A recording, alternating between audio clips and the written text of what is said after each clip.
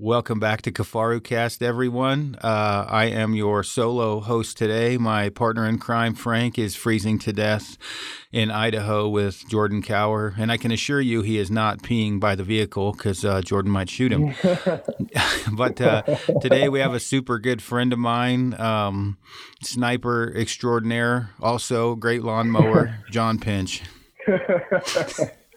Okay, I'll take credit for those things. So, anyway, no, yeah, you got me out of some work. I got my guys going this morning, and so I can spend a little time chatting with you. I never want to turn that down, so I appreciate the call. So. Oh, yeah, no problem. So you're on a roll, man. Is it 4 or 5 victories in a row for you?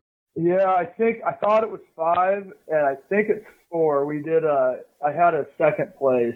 I won. Oh, you worthless son of a bitch. You got a second? I know. I just dropped the ball. Oh, my gosh. Yeah. It was like 230 rounds or something. I think a shot or two out of first. But, yeah, it was a good run. I think last time I was on we were in Telluride, and I just won that match, and I had one more match after that. And then since then, it's been going really well. We were in, I flew over to Eastern Canada after that. No, I went to Wyoming. Gunworks had a big match out there at their facility in Wyoming, and I won that one. It was a really cool match that Philip Vallejo put on. And then went to Canada, Eastern Canada, to a military base where they had a match, and I was able to win that. And then we went to NorCal last week and won that. And then we had kind of a national match about 7 hours away in Eastern Washington, when I was able to win that. Just edged out a good friend, a teammate, Jake Vibber, just a killer shooter. He's probably one of my top rivals, and edged him out by a few points. So it's been a good run. I've been pretty happy with how things are going lately. So. Well, that's good. And for those of you listening that don't know, it's the PRS, right, is what we're talking about? Yeah, there's actually 2 leagues, the Precision Rifle Series, and there's a league called the National Rifle League, and they're both, it's a long story, but they're both national level leagues. The National Rifle League started from, I guess they kind of had some disagreements with the way the Precision Rifle Series was ran, but they're very similar matches. I really like people in both leagues. National Rifle League is on a roll they got really good marketing, and a marketing firm started them, so they're doing really well with that. But friends in both leagues. I don't want to pick sides, but both leagues are very competitive, and just matches all over U.S. and Canada. So I'm in first in both leagues right now for the season, and the National Rifle League championship is coming up in weekend after next, so prepping for that and getting ready for the final match of the season. So gotcha. Should be good. And then you drew a killer tag because you haven't hunted that much yet because you've been competing. No, I know that's been the weirdest thing, is because I mean a couple of years ago, my whole life I hunted a lot. I love it, and I do like the competition. It kind of, I don't know, in some ways it's like hunting. You're pushing yourself, preparing, and working hard, and it has honestly taken the place of some hunting. So I haven't hunted as much, but I've got some hunts coming up. I got a Coues deer hunt in January down in Old Mexico, and then what I'm real excited about is I drew a killer Nevada elk tag that starts on the 20th of November. And so we're going down there. I'm going to go down solo around the 14th or 15th and spend that 5-6 days just scouting, driving roads. And I got some good info from some guys, and still kind of gathering info, and just going to spend that week, getting everything dialed for the hunt. But they've got a great horn growth, and I'm super stoked. It could be a big year down there it is a big year for horn growth, and it could be, the best shot I've ever had at a giant bull. So I'm getting really excited, trying to get this finale out of the way, and then all gears are going to shift towards that, getting the 338 ready to go, and then getting everything gathered up and heading down to Nevada. So I can't wait. going to be. I've been jonesing for Hunt. I've been watching, following you guys and all the pictures of everybody on Instagram and all that stuff. And well, I gave you plenty to watch. It took me long enough. I know. It was like a soap opera for 2 weeks. So. Oh, I look like a fucking refugee coming out of there. Yeah. You started to look like me. I got Frank got down to 180, and I hit 192. When that was with eating 3,500 calories a day, but wasn't enough. Jeez. When was the last time you were 192? Did you hit that last year? Last year when I got Giardia. So that I don't know if you can count that. I got to 186, but I weighed 235 as a freshman. I was over 2 bills as a 7th grade kid. So, right now, if I hover around 200, actually, I don't know if I talked to you about this, my personal life on a podcast, but I went and got my growth and test levels checked, and they did this full body workup. Like your basal metabolic rate, how hydrated you are, your body fat percentage, all your, blood levels, liver levels. Anyway, it was. I'm curious, when you realize how fucked up you are when you go get everything tested, right, or how good you are in some ways and bad in others. And I burned 2,370 calories a day sitting doing nothing. So you can imagine what I'm burning climbing mountains and stuff. So yeah, I'm like a human's garbage disposal. Well, you've seen me eat. I can put it down. Oh yeah. I mean, is there any way for you to carry enough food, enough calories in to not lose weight like that? Get beat up? I don't know. Maybe on a shorter hunt, but we pre-packed food in a lot, and I still ate my way out. And we had to leave a couple days early. I say early, fucking 12 days in, but we were supposed to make it to 15. We probably could have made it to 13, but it would have been close. So yeah. But even leaving early and eating extra food, you still went way backwards. Yeah. So, yeah. That's crazy. It is what it is. Did you get your results back from the test? Yeah. So I'm all fucked up. My hormone or my test levels are like average or maybe slightly below for my like normal test. Like if your range is from 200 to 1,000 or whatever, I was at like 500 or 4 something. But my growth hormone levels were super low. Okay. My liver levels were screwed up, but that's because I had just pissed blood a few days before and blacked out from dehydration. So, so I'm taking all kinds of stuff now, which is already, I've noticed in 2 weeks, I've already noticed a difference. So, like supplements and stuff. Well, I'm taking tests and growth. Yeah. Nice. I look like I'm a druggie again. But you and I had talked about that on hunts before and everything, and.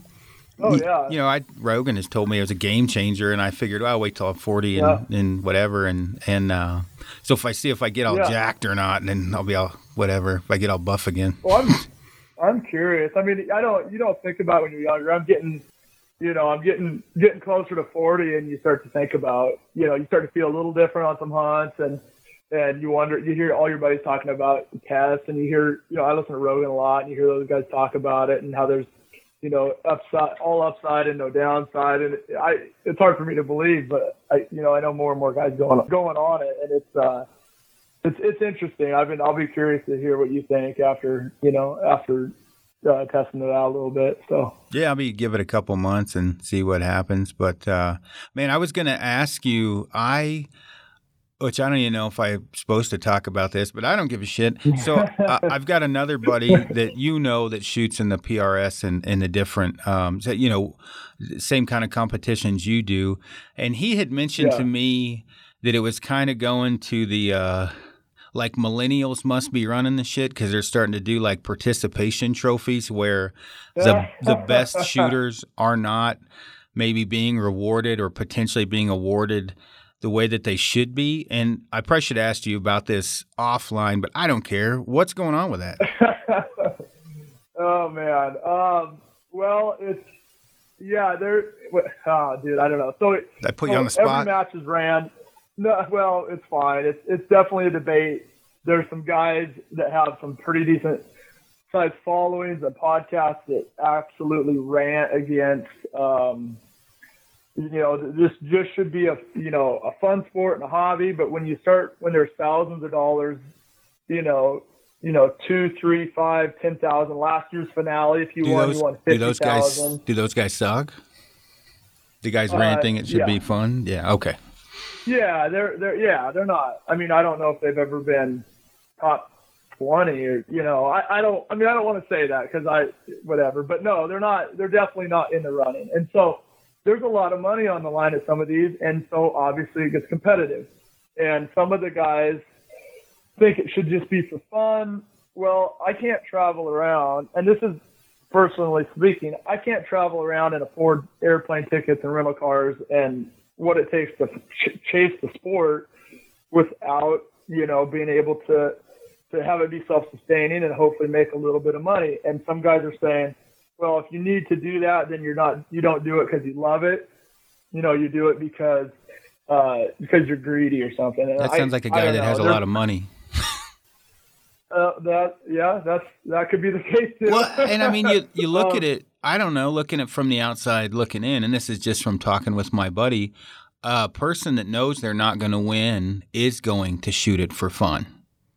Going into it, you're not going to win because you're not at a level that everyone else is. So they are still shooting it for fun. You're shooting it for fun still, but you've put enough time, effort, and money into it that you need to get a reward back. And if you want to go shoot for fun, you can go shoot at a target on the side of a hill outside and set up 100%. Your own course.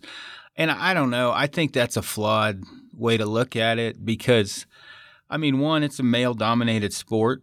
Not to say women aren't competitive because I know tons that are. But, I mean, men are generally – you have a lot of alphas, you have competitive guys, and let's face it, I don't know exactly how much the companies are making that, sponsor the sport or you, but I'm going to go ahead and take a guess. It's a shitload.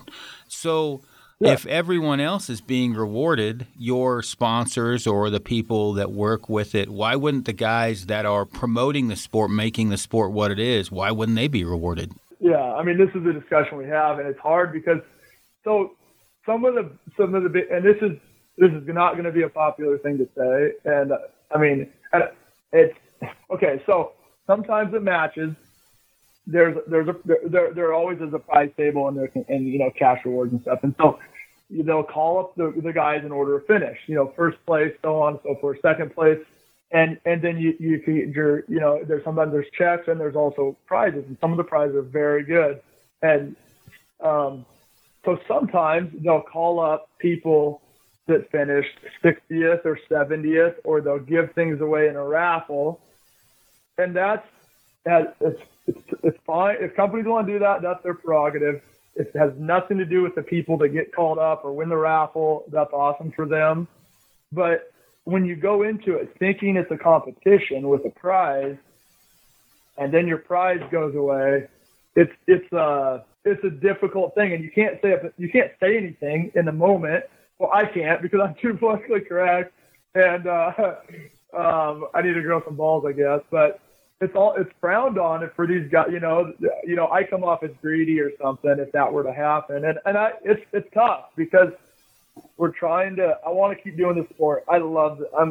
I'm addicted to it. Absolutely addicted to it.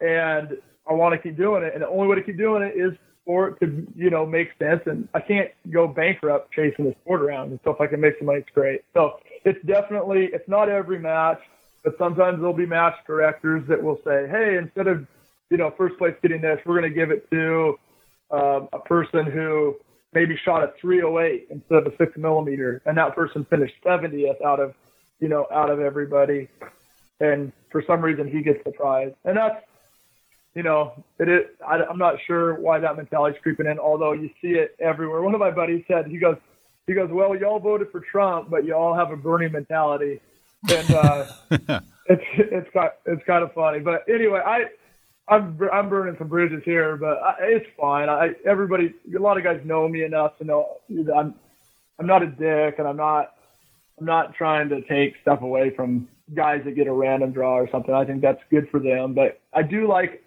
up in a competitive, same as you do. We grew up, you work hard, and, to the victor go the spoils kind of thing. If you lose, like when I get my butt kicked, it motivates me to work harder. And I love that. And I don't want to be rewarded for mediocrity. And I think it's just a different mindset that seems to be happening more and more in this country. And that's a whole nother, we're getting deep now with society, but, it sure seems that way. And I don't know what to do about it. It's, I love sport. I'm going to keep doing it, but sometimes not often, but getting to be more and more, it seems like that's happening a little bit. So I don't know. What do you think?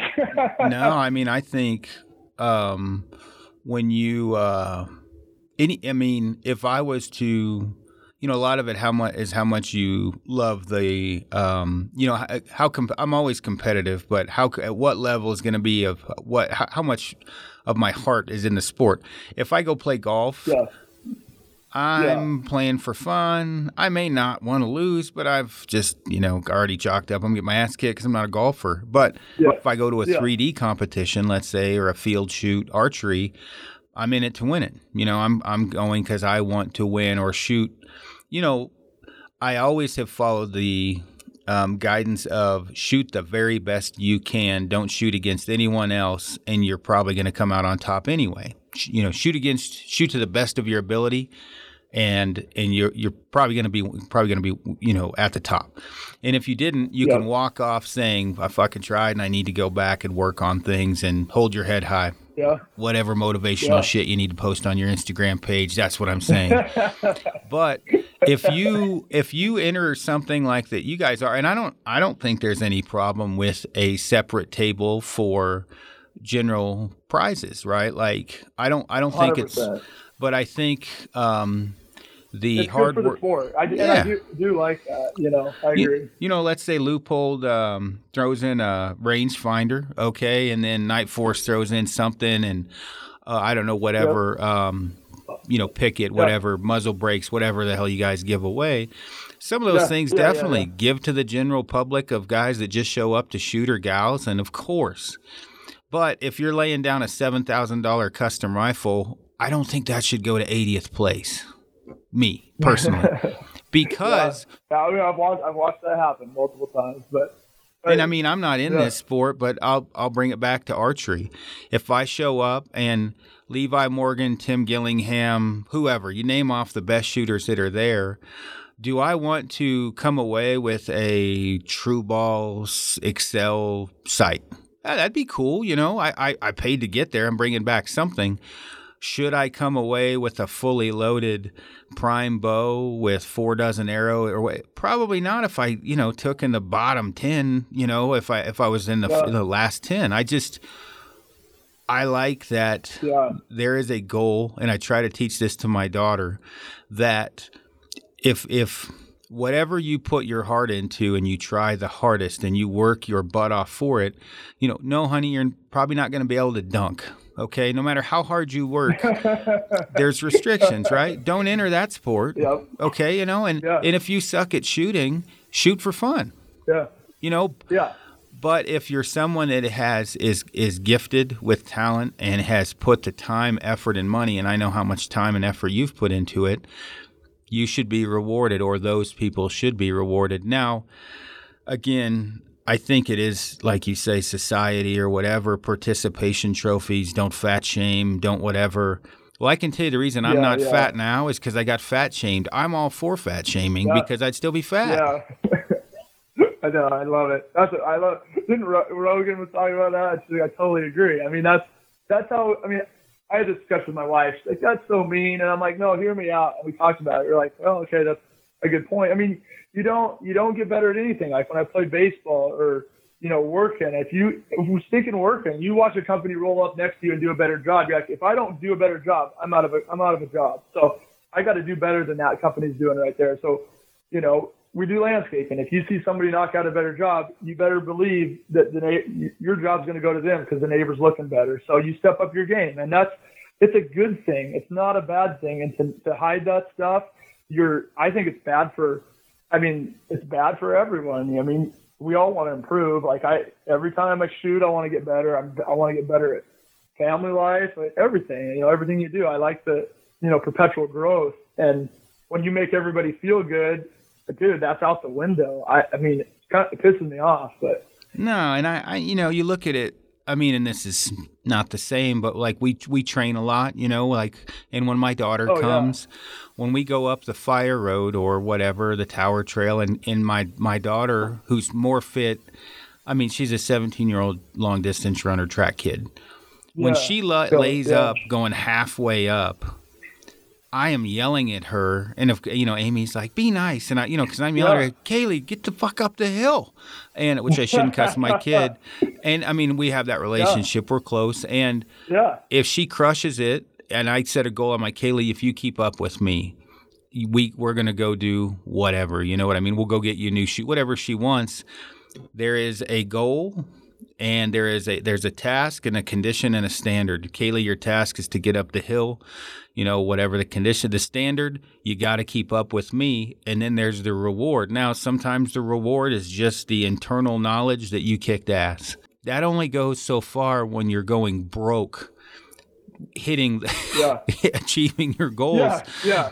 And then you're just going to have a bunch of people that show up and shoot like shit. And then what does that say for all the different companies working with you? Hey, you can show up and shoot mediocre. Buy our product. People buy the products that the winners are using. Yeah, capable of winning. And that's the thing. Like we got great companies, dude. And the sport is awesome. I love the people, but yeah, I love that. When I got into this, that was the addicting thing. Like I'm super competitive, and I haven't had that outlet in a while, in a really tangible way, and that's what was just hooked me. And when people look at that as a bad thing, and this is, and I'm generalizing, this is not. There's a lot of people that agree with me, this is not rampant, but it's a little bit, and it's concerning. Because I love the competition. If it wasn't there, like you said, I'm going to have guys come over. We can throw $20 down and have a good time at my house without a bunch of organization and travel. The competition is what makes it awesome. Going to shoot against guys like Jake and Brian and Austin Orgain. There's a handful of guys out there that when you beat them at a match, you did something pretty impressive because it's as good as it get. So. Right. Well, that's fun. Some of the hardest I've pushed myself physically, in the last couple of years, which is minor or whatever, but, short bursts but was keeping up with Aaron Pick to get to the top of the fire road. It's my own internal dilemma that a guy can beat me like that. It drives me crazy. And whether or not he's going at a pace to just torment me so we finish at the same time, when I at least tie with him or come close. But that didn't cost it. We drove down and. No, I remember when you called and you're like, dude, there's a new guy hiking with us. I got to step my game up. And I'm sitting here going, how are you going to step your game up from where you're already at? But, then you did. So it just, exactly. Well, I tried. And the thing is that costs no money. We drive down, we train. That is all for in my own personal growth and training, wanting to increase my training. Okay, now. I mean, this is never going to happen, but let's say there's, where all of a sudden there's this backpack cardio across the nation where it's competitive.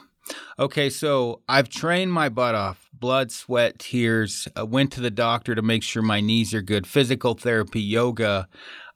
I've done all this shit. I show up and first one's in Wyoming, 2 miles, 80 pounds straight uphill. I crush it and I win. And there's all these prizes and it starts out where, all right, all this is worth it. I get good prizes. I get good money. Okay, so then I show up 6 months later and some dude rolls in smoking a cigarette, drinking a Coke. I crush him by 45 minutes. The top 5 are at the top of the hill before he's halfway up. We come down. He gets a fully loaded Kifaru to pull off the shelf because he showed up. Yeah, I might be a little pissed off, I mean, I like cookies. Maybe I wanted to eat some extra cookies, but I chose to try and win. And that's kind of the way that I look at it, I guess. Now, I think most improved is something should always be rewarded. Yeah. For guys. Yeah, and I agree. There's that. There's some you got kids coming out, which is awesome. The future of the sport. So let's give those kids stuff. Let's get, I gotta keep my mouth shut. I'm gonna get in trouble. But I'm gonna say it. I don't care. They give a top tactical or top military trophy out. I should shut my mouth. Maybe we should not talk about it. They give, okay, whatever. I like these guys. They know me. It's fine. If you have a problem, call me. It's all good. They give a trophy out to top mil or top tactical or military LEO. So if you're actively in service, which I love those guys, I'm thankful for them. But if you're getting paid full time to shoot, whatever, and you come out and you get 50th, like usually happens, and you get I shouldn't say this. Anyway, it just seems weird. Like, well, let's go right down the order, first through the bottom, and where you finish is where you finish. And it just seems weird giving trophies out to guys for 50th because they're in the Army. I love Army guys. I don't, anyway, I'll vouch for you on that one. I mean, you're definitely pro-military, and again, that's kind of throwing in a different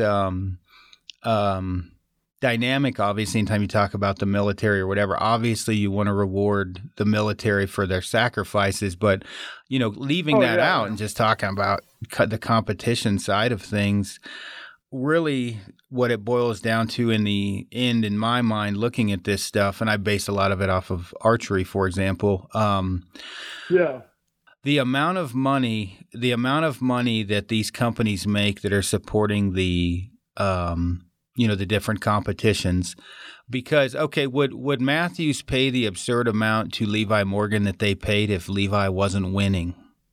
Well, no, of course not. They pay him because he wins. And if all of these companies that are supporting the sport,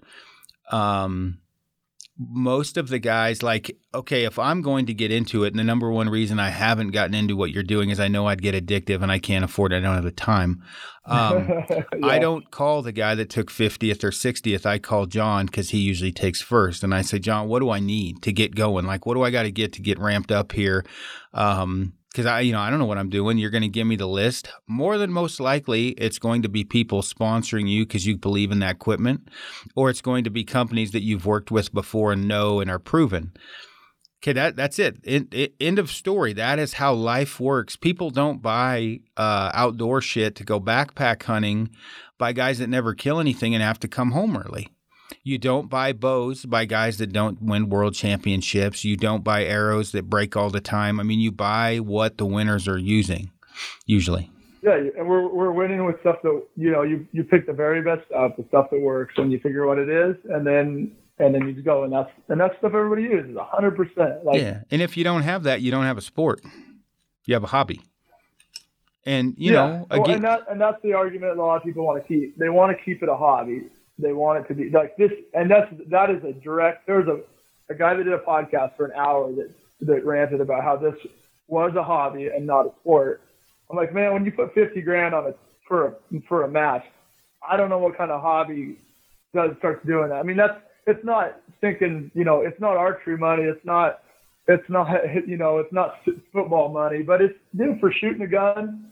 If you can take that out of a match, that's pretty good money. And it kind of takes it, in my mind, it starts to take it out of the hobby league and put it into a sport. Like, this is getting pretty competitive.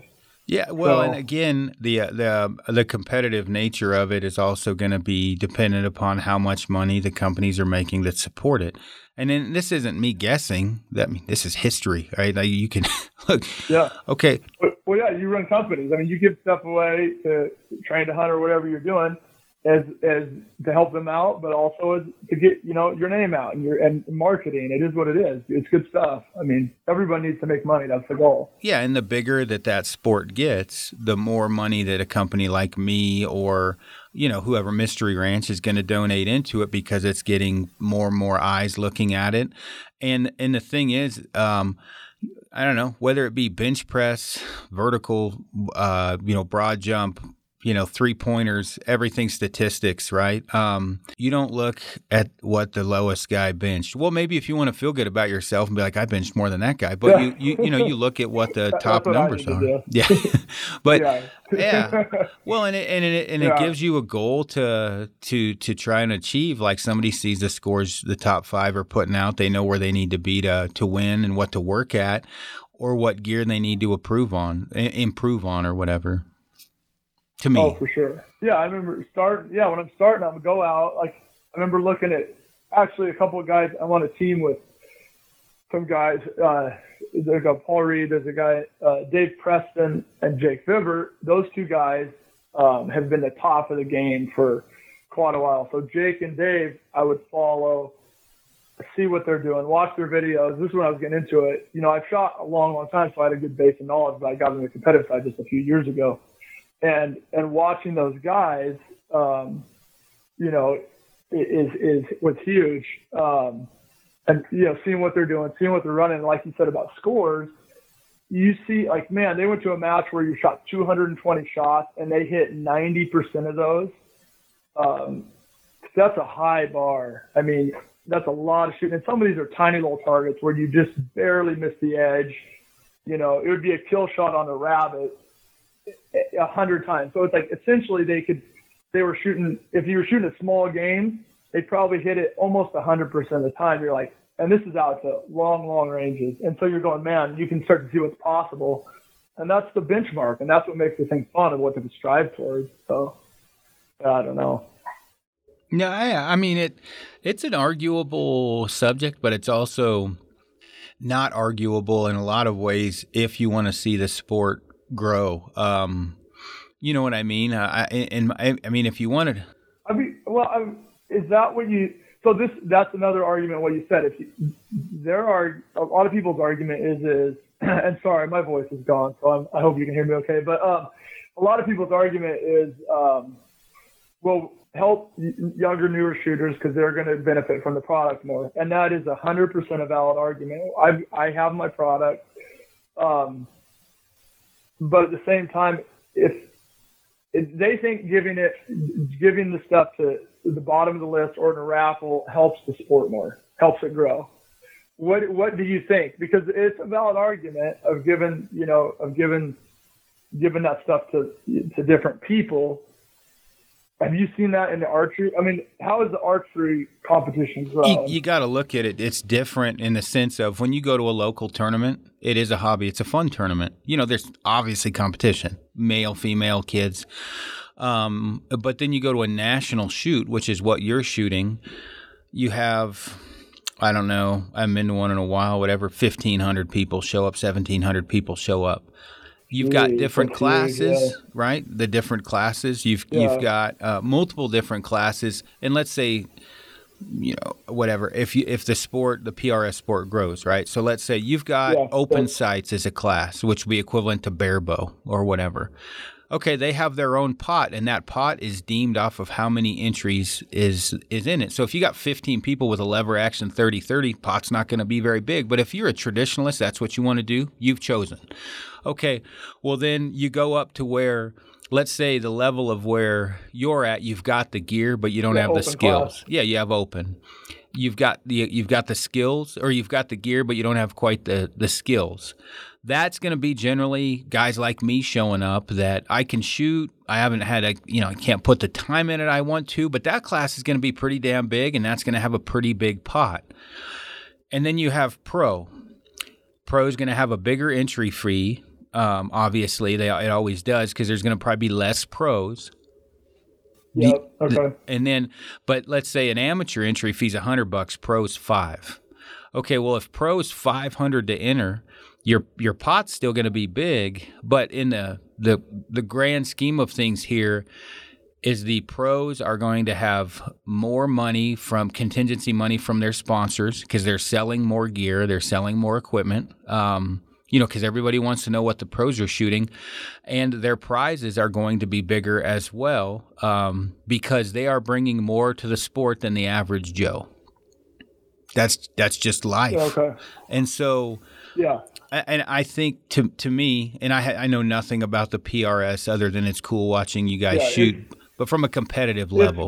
It's fun. It's definitely smaller, and that's the thing. It's definitely smaller than archery. It's just the barrier to entry is high on it. It's very technical. Well, here's what this should tell you, though. Gun to bow hunting is probably an 80-20 shift. There's probably 20% bow hunters and 80% rifle or something. Rifle hunting's the big one. So if people wanted to grow the sport of what you're doing, the people making the decisions at the top of the heap need to make those decisions, meaning, okay, you look at Total Archery Challenge. No money, right? There's just all kinds of novelty stuff. You just show up to shoot and it's got a course. Okay, 100%. When you go to that, and if that was a open rifle competition, people are going to dabble, try it out, fling arrows, fire some rounds downrange at distances they probably shouldn't. Have guys like you there doing some instruction. Totally. Whoever shows up there should get a prize. That is 100% a participation trophy deal. But what you're doing right now, it's not a participation. In my opinion, when I look at it, and I'm the guy to ask because I don't know shit about it, when I look at that, you know what I mean? I'm looking at it as these guys are some of the best shooters in the world, or let's say North America. And if I want to increase my game, I need to ask the guys at the top. Okay, well, you take the other mentality of this is a fun thing. Okay, well, if it's fun things don't grow, right? Okay, do you know anything as big as the NFL? NFL's probably the biggest, exactly. Right? Okay, what do those guys get for contracts or everything else? Okay, well, I mean, that grew. Money is the root of all evil, but it grew because of money. The more money put into it, the more you get out of it. And I don't know if I'm way off base here, what you think, but that's what I was curious on the archery side. Obviously, archery is huge. It makes sense to me where that's the thing. As the sport grows and there's more support, there's more. More financial incentive, you pull more and more, the competition level rises.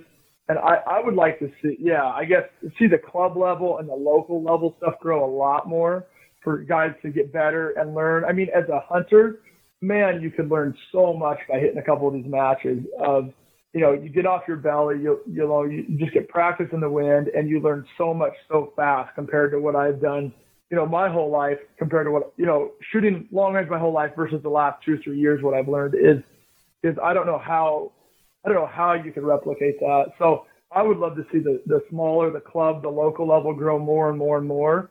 And that obviously will grow the national level as the guys move to the top of the club level and then move into the national level with a more competitive, view of the sport. So, it's a combination of things. I don't know what the right answer is, but there's some things that some of it's a little strange, like we talked about, but still, like I said, I love it. It's fun where it's going, but I don't know what the answer is.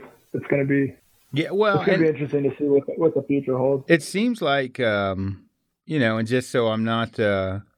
I don't know, whatever, taken out of context, because obviously I'm speaking out of my ass here because I don't shoot in it. I'm just, but it seems to me like 2 classes would be or starting off with 2 classes where you mountain biking's the same way. I mean, they have multiple classes, but if you have a sport class, a pro class, and then the entry fees and the prizes are applicable or commensurate with each class, that would make sense. I like that idea. Right now they have some classes, but the entry fees are the same. So I wouldn't mind a higher entry fee, a quote unquote pro level or whatever. But that, I don't know. That's interesting. I haven't thought about that. Yeah, I don't. I mean, and I'm bouncing it off of. Obviously a lot of this off of archery, but I've thought, as I get older and I don't, I've kind of went the wrong direction in technology. I'm shooting a stick, but as I get older, I might go to a rifle, let's say. And if my competitive nature, something's tickling my pickle and needs me to get back into something super competitive, I mean, that would be something cool to do, but it is expensive to travel and everything else. So I've got a choice of saving up some money and going to just a couple shoots, learning what I can, hobnobbing and bullshitting with you guys. As I get better, there has to be an incentive to go to more and more. You have kind of a line in the sand of, do I go pro or do I just keep working as an electrician and do my best and just go when I can? But if there's not a carrot dangling in front of you to keep you going to win, it'll peter out. I mean, that's history. And so there has got to be, the juice has got to be worth the squeeze to me. And I know with you, dude, I know I know you got sponsors and everything, but I know what it costs you and how much training goes into it. Yeah. I mean, dude, you're probably making like negative $37 an hour at this point because of how much you put in. Maybe more than that, right? That's you're not far off, man. It's kind of funny when people are like, "Oh man, you're whatever the sponsor, all this stuff." I was like, "What?" Like, yeah, I am, and I'm grateful. I got some awesome sponsors, but at the same time, it's like, man, it doesn't even put a dent in it. It helps a lot, but it's not. I'm not making Levi Morgan money. I know that. Oh yeah, and I don't know. I say friends with Levi, and we're getting ready to go hunting together. And I mean, I talked to Levi, and I have never, I don't know exactly, but something like 10 million for 10 years or some crazy shit. I mean, he didn't tell me that, but I know that is the rumor mill's out there. I highly doubt that is not a fact. Right. I mean, whatever. I'm going to ask him. He'll probably tell me to shut up. But denial is all. If you get immediate denial, that's also your answer that it's true. Meaning, like, exactly. I can't talk about it. It's like, oh, okay. Well, I got my answer. Yep. So then you just congratulate him. You're like, hey, good for you, dude. That's awesome. Oh yeah, so. No, it's ridiculous, right? But I mean, the guy does a lot for the sport. He sells a lot of products, and he gets a lot of people into the sport. I don't know. I've thought about showing up just to photograph you guys shooting at a couple of the tournaments you go to, just to give you guys the photos and see how it all works. I like shooting. I watch what you guys do. It's fun. But I also know I'm extremely competitive, and I probably get addicted to it, and that's not good for me. I don't have time. I'm shooting a stick. If I ever want to kill anything again, I certainly don't want to get addicted to PRS.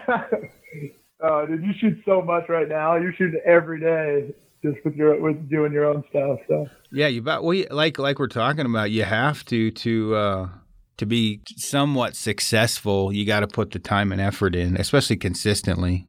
Totally. No, yeah, absolutely. What are some of the companies that you work with? Just because I know I got to order a Predator gun and I got to order a long range gun. I don't know what the fuck I'm doing, but what are you working with now, or who you working with? Yeah, I work with. There's a company. There's a bunch of good action companies out there, but I'm working with a company called Curtis Actions. They came out with a new action that has. Traditionally, actions have like a 90-degree bolt lift, so it's a higher lift. This has a 60-degree, kind of like a Tikka. Kind of a real short throw. They're based out of Texas, and they've been super cool. Proof barrels, everybody knows them from the hunting side. So I've got carbons on my hunting guns, and I just run their stainless steel barrels on my comp guns because we go through them so fast, and weight is a benefit. So heavier guns for competition is good. So we just use those stainless steel barrels. I use a chassis instead of like a carbon stock. So instead of like a Manners or a Macmillan for competition, I use it's a MPA, a Masterpiece Arms chassis.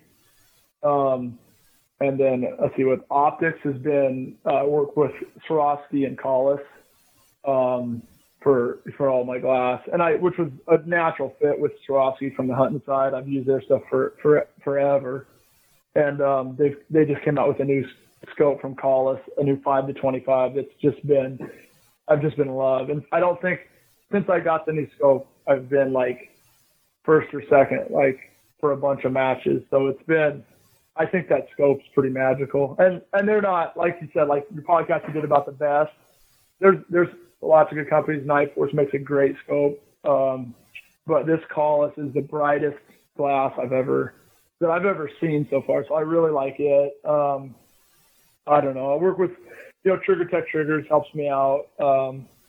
There's some other things, but those are my major ones that have been the most helpful. And really, Masterpiece Arms with the chassis and stuff that I run, those guys are on like the forefront of a lot of things as far as innovation stuff in the sport. So it's fun to be working with them. But yeah, that's the major stuff. I really Right Stuff tripods has been really cool to me, and working with those guys too a little bit. So gotcha. But yeah, that's the basis of it. But I need a sponsorship from like an airline, a hotel, and a rental car company if we could figure that out. Yeah, that's no shit. Believe me, Frank and I are in the same boat. If any vehicle companies want to talk to us, we're more than open. We're losing so much money because we use everything. Nobody wants to give us money because we've had some companies, but when you use everything or you speak about everything, it certainly doesn't help you on the financial front. Your podcast has been I've been listening. I do landscaping, right? So all day, earbuds in my ears, listening to different podcasts of Rogan and you guys, and listening to podcasts for years. And you guys are killing it since you guys started. Yeah, we hit 1.4 million downloads on Podbean alone in 8 months. Dude. And so that doesn't take in iTunes or anything else. I think right? it includes Stitcher, but it doesn't include iTunes, and it doesn't include people that are like if your dad is technically challenged and just hops on Kifaru and pushes play. It doesn't count those either. These are actual downloads, not listens. I don't know what the listen number is. It's extremely high. But, a lot of that, in some ways, I'm sure people that dislike me hop on just waiting to hear what I have to say, and people that like me pop on just to hear, because I say dumb shit all the time and some things I probably should not say. But same here, but yeah, but you look at, the other day we did the Un-PC podcast. We had to edit quite a bit of that out. That was a good one. One of the things that got brought up was like social media and people with high followings giving advice. The thing is that I try to convey is it is great for people to have a high following and get a lot of people into the outdoors. That's the goal. We're all in it together. But there's another thing of somebody with a high following that never really kills anything or hunts private ranches and does it, and giving advice to guys for over-the-counter public land hunts or whatever. And it wasn't like a negative thing. Sure. It was just a reality. Like, you're not going to listen to me for long-distance running advice. I might give it to you, but don't listen to it. I don't know what the fuck I'm doing. I could give people advice on long-range shooting because I've been around you guys enough to fake it. But don't listen to me on that shit. I fucking missed all kinds of stuff. No, I totally agree. Like, especially with, like, dude, if you got into the hunting world, I've done a lot of over-the-counter public land, and if you got into the hunting world looking at Instagram thinking that you're gonna go stumble, and you could, but you're not gonna go stumble into a 350 bull or a 190 deer very often. It happens, but you gotta. There's a lot of places where, I'm from Oregon. You're OTC in Oregon with archery. I'm shooting any legal bull almost all the time. One, I love to eat elk meat, and two, it's hard to come by. I've been in places where, you see 350 bulls, and it's no big deal. I would die to see that in Oregon. And if you're trying to get into the sport, seeing what other people are doing, and you got there, you're gonna be so frustrated. I've been on hunts for a week where you don't see anything, you finally track, the last day, and you can finally get into sign. And I've been doing this a long time. So you go in there with a misperception from social media where you think you're going to run into, you're just going to walk around in the woods and run into animals. It's going to be really frustrating for you, and you might not stick with it, it could damage your view on the whole thing. So. Yep. Yeah, no, and it is what it is, but the fact of the matter is, if you're hunting over the counter public land, is it possible to find a 190 deer? Finding one, it's possible. Killing it, it's going to be a little more difficult. When I say over the counter, like Colorado, second choice draw or first choice draw, kind of crap units, but and elk's the same way. But you look at to where 12-point unit. Yeah, it's going to look a bit more like Primos. You put 12 points on it, you're probably going to have a lot more success. Because they just don't give out as many tags. Man, it's so hard because it just seems as humans, like that bull I posted of Ben's on the Kifaru page. The amount of questions, and I got a lot of negative stuff sent to me in PMs. And what's funny is these people didn't realize I have been exactly where Ben is standing. We have killed animals where Ben is standing. It's public land. There's all kinds of yahoos back there. I mean, and guys were like, "Oh, money can buy." And of course, some of this is Ben's fault because he does piss away money frivolously on hunting. But yeah. that not. I mean, when I say Ben's fault, meaning guys are like, "Oh, he paid a bunch of guys to scout," and it's like, you know what? I like Ben, and I know where Ben was at when he shot it. I know how many people knew about that bull. You know what I mean? It wasn't like that bull was kept tied to a tree. No, it was getting hunted. Oh, yeah. And so, 100%. Yeah, I was like, hey, guys, I mean, that's about as general as you can get, and it's not that far off the road, right? It's not like it's 14 miles in or you got flown in. But, because of the hatred, I mean, which, whatever, on social media, a lot of negative shit. Yeah, money buys animals, and everybody can agree on that. I mean, that's the case. I was up on this particular hunt, and I've been on hunts with Ben where, I mean, his brown bear tag last year, you got to pay to go on the hunt. It's money, right? There's Yeah, or you break the law. Yeah, you don't have a choice. You gotta pay guide. Yep. And so you pay the money. There's bears out there. You're probably gonna kill a bear. We got, we know the guy at Spencer. He's awesome. When we killed the biggest bear they killed that year because of the guide putting us on it, but also because we could cover the ground and make the shot. So it's different. This hunt, I was up there the week before for 4 or 5 days. And we saw 2 raghorns in those days, that whole time hunting.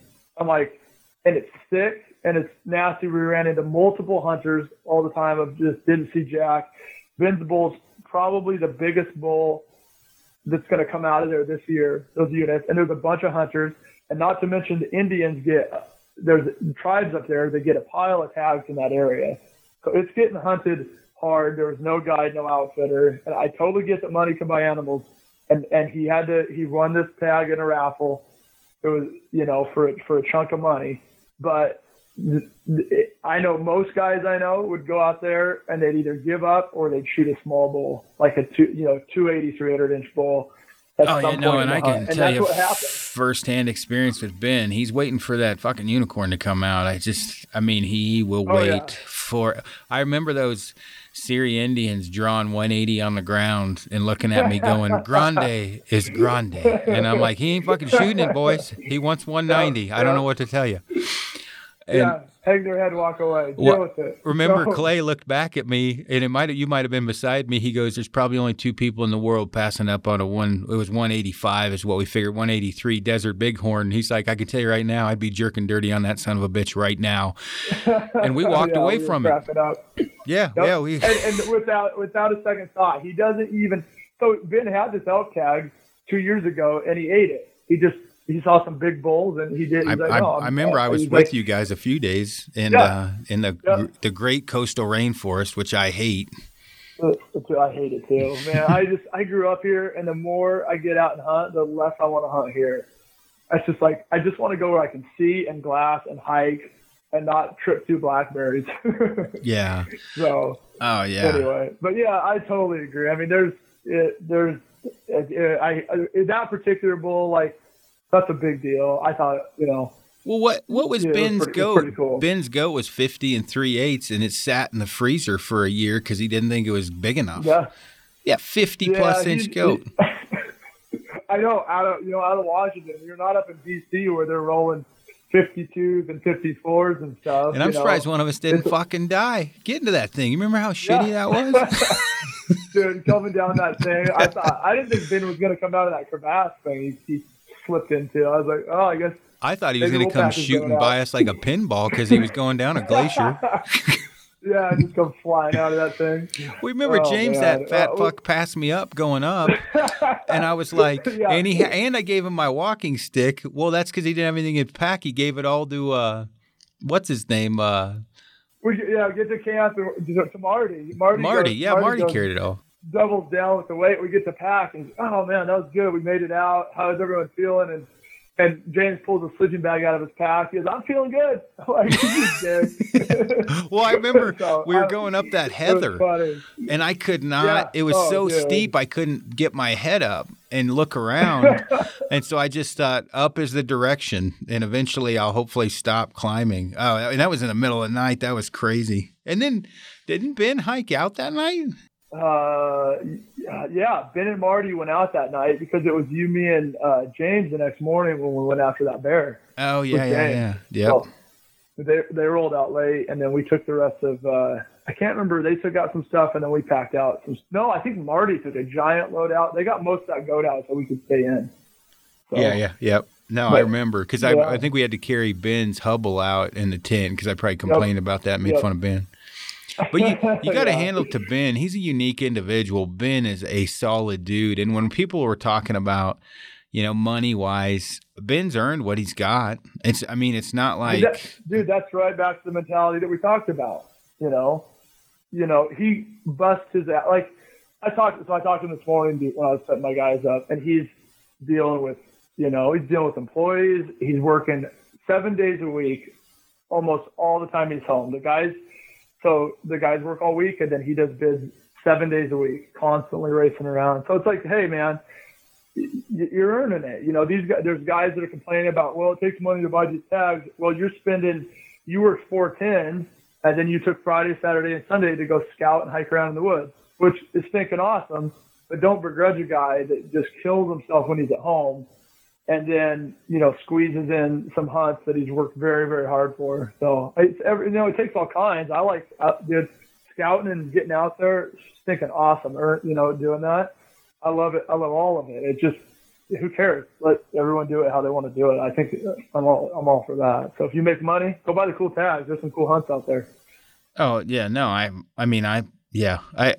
like I said, Ben, I poke fun at Ben about some stuff because he's like, let's go get some real food. Because we're friends. Yeah. We're friends, dude. That's what you should do.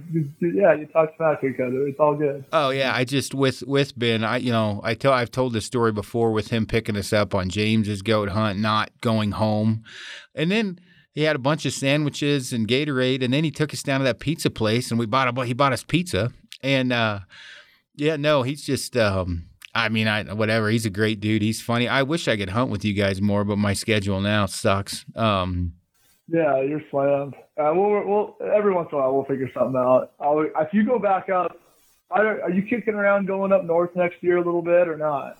Yeah, no, I have been. I got to talk to Clay a little bit and see what's what. And honestly, it wouldn't kill me to go up for 3 weeks just to take photos and kind of, what I mean, like just fall around or whatever. Yeah. If that happens, it'd be fun to go up there, meet up with you. Ben wants to go hunt dolls again. It'd be fun to. We'll meet up sometime. It's all good. You're slammed though. I know how busy you are. It's awesome.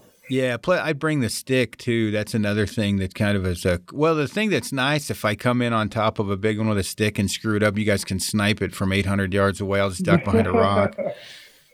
Yeah, blew it out. So, no, you got your sneaky on. I don't know. You haven't been.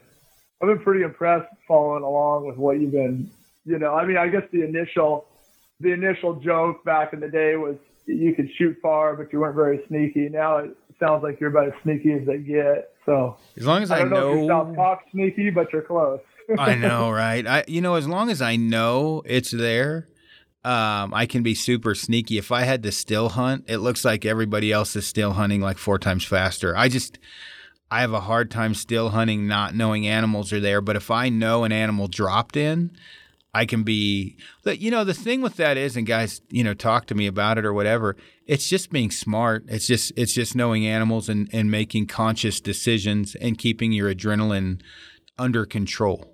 How many times do guys, where they see an animal give it 5 seconds and then start moving in. And it's like, well, hey, the animal didn't know you were there for the last hour. It still doesn't know you're there. You take a little time, don't speed into it just because you all of a sudden saw it. I mean, make a plan. Yeah, I mean, you've hunted a ton, both bow and gun, and there's skills to both. I mean, long range hunting has gotten kind of poo-pooed on, but I don't have any issue with it. It's an art form and a totally different skill set, but I've seen what it takes, and I mean it's pretty amazing. I mean, what do you think the number one issue guys have with long distance shooting? Not, I mean, as a bitch, but I mean trying to complete the task. Is it wind calls, or what do you think it is? Yeah, I mean, I think yeah, most of the time in a hunting situation, you're going to be prone. You can find somewhere prone, so it's not like stability is an issue. If a guy has a gun set up correctly, and that's the number one. You got to have your guns got to be shooting really good. You got to have a low, velocity spread. You want your drop. You want to have your drops dialed. You know exactly where those bullets are landing as far as elevation. And once you do that, yes, it's wind. It's always wind. And the same thing you just said about, guys spending 5 seconds and rushing in. You'll see an animal grazing on a hill, and guys, and that's the thing where Ben and I hunt real well together as far as staying just calm. We don't get too fired up. We're just, all right, we can do this now. We can do this in the morning. That animal's going to be on that hillside. We know where he's at now. And just staying calm and making a decision. You'll see guys, there he is, and they'll just drop down, and they know it's maybe they got to at least know it's blowing, and they're like, well, I'm just going to hold left. Well, no, take a minute. Make a really good calculation. Don't rush it. Like, see an animal there for 5 seconds and take off after with your bow. No, figure out what it's doing. Is it in the morning? Is it heading to a bedding area? Is it going to a second bedding area? Is there pressure around? And make a plan. It's the same thing with a gun. Sit there, look at the canyons, look at the draws, see is it protected, pay attention to the wind and the leaves and fog, anything that's moving in the canyons where you're hunting, anything you can see, just take a second, slow down, make a really, really good wind call, and just slow down and think. And I think that's the same. The more I do competition, hunting was like that. Just take a second and think. If you miss a shot on a stage, take 2 seconds and be like, did I miss on wind? Did I miss on position? Like, and then get the next hit. Just slow down a second. A lot of guys just black out and just start sending rounds, and I've done that in the past. I'm not perfect, but you just slow down and pay attention, I think, and watch the wind. So that's huge.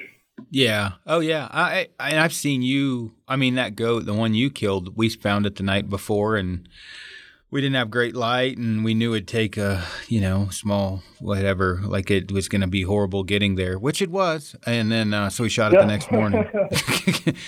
We knew it wasn't going anywhere. Remember when I slid down the thing and my knees cracked into my face, and I yelled up to Ben and Marty, I'm like, you're all good. Because I didn't want to be the only one all fucked up. Dude, I want to go hunt. That's why I love hunting with you. It's like, we have such a good time. I hate when it gets too serious. I love just having fun. And gosh, dude, it was so much fun going up and down that thing. And we'll hopefully go up this. Well, or not. We're going to go around. It's always jokes. It's always dude, fun. I've told that story when you monkey barred up the side of that cliff. And I'm like, well, dude, you're going alone. I say, my elbow's all fucked up. There's no way I'm getting up that. And you're too skinny to pull me up. Yep. Yeah, I know. All right, I'll come back down. We'll go around. So, no, I just love it, dude. I love that. I love how it's laid back and fun. I'm writing an article right now about hunting partners. Just with it, kind of coincides with Frank and I's hunt this year. Just because it was a grinder. And in hunting with, it's weird with Brian, with Gritty Brian. I can get, it's strange, and you've heard me talk about Brian, where I can get along with Brian in a non-hunting environment. Great. I mean, I can hang out with Brian every day. It's fun shooting with him. Put us in a hunting dynamic. I may fucking kill him. Well, I almost did a couple times. To a point where he's told people I'm an asshole, probably deservedly. Or I'm difficult to hunt with, and people have been like, Aaron? I've hunted with Aaron. What are you talking about? But it's that's what I say. It's the easiest person I've ever hunted with. I'm like, exactly. but and this isn't a knock against Brian or myself or you or what. It's finding that mixture, finding that. I mean, it's harder than finding a wife, right? You can ignore a wife and you get to leave the house. When you're backpack hunting, you are stuck with that person every day. And in some ways, not to be over dramatic, your life is depending on them. And in some ways, it's certainly maybe not your life, but certainly your success is going to be dependent upon them. And, like hunting with you or Avery, or one thing like I've noticed is there's no, like, that was one of the things with Brian, I think, kind of dissecting it, is there's the big penis swinging thing, right? I'm the man, where with you and I or Frank or Avery, there's no competition. There's no, it is what it is. And like with Frank, he and I have lost a couple animals arguing over who's going to get to shoot it. Because neither one of us, he's like, you've got the recurve, it's close. And I'm like, dude, I still don't think I'll hit it. Grab your bow. He's, no, you shoot it. And then pretty soon, fucking turkey's gone. I'm like, well, fuck, one of us should have shot it. That's funny. It's like when you roll up to a 4-way stop and there's 3 people there telling, no, you go. No, you go. No, you go. And then some other guy comes flying through. That's what you guys do with animals. Oh, yeah. Well, I mean, like Frank, when he shot his buck, I was like, hey, you need a hand. And I knew how far he was from me, and he had to bring the deer in his camp over. He's like, no, I got it. And then he messaged me. He's like, I may have overcalculated my ambition. I'll be there tomorrow. I'm sleeping over here tonight. And then, we go back home, and climbs back in with me. And we, I thought he had appendicitis or something. He's dying. He comes over to give me a hand. I'm like, well, dude, just lay there. I'll cut this up. But you got to have the same moral compass, right? You can't. Yep. 100%. Same physical ability or close, you know what I mean? And yeah, relatively close, yeah. And it's nice to have the same skill set. It's not like when we're setting up camp, we have to tell each other to do stuff. Everybody's kind of doing what they know needs to be done. Yeah. No, I mean, I don't know. It's huge. I think it is funny the way different people can hunt together. There's people, well, and I like Brian. I've hunted with Brian, and we had a good time. But it's different. And he's gonna.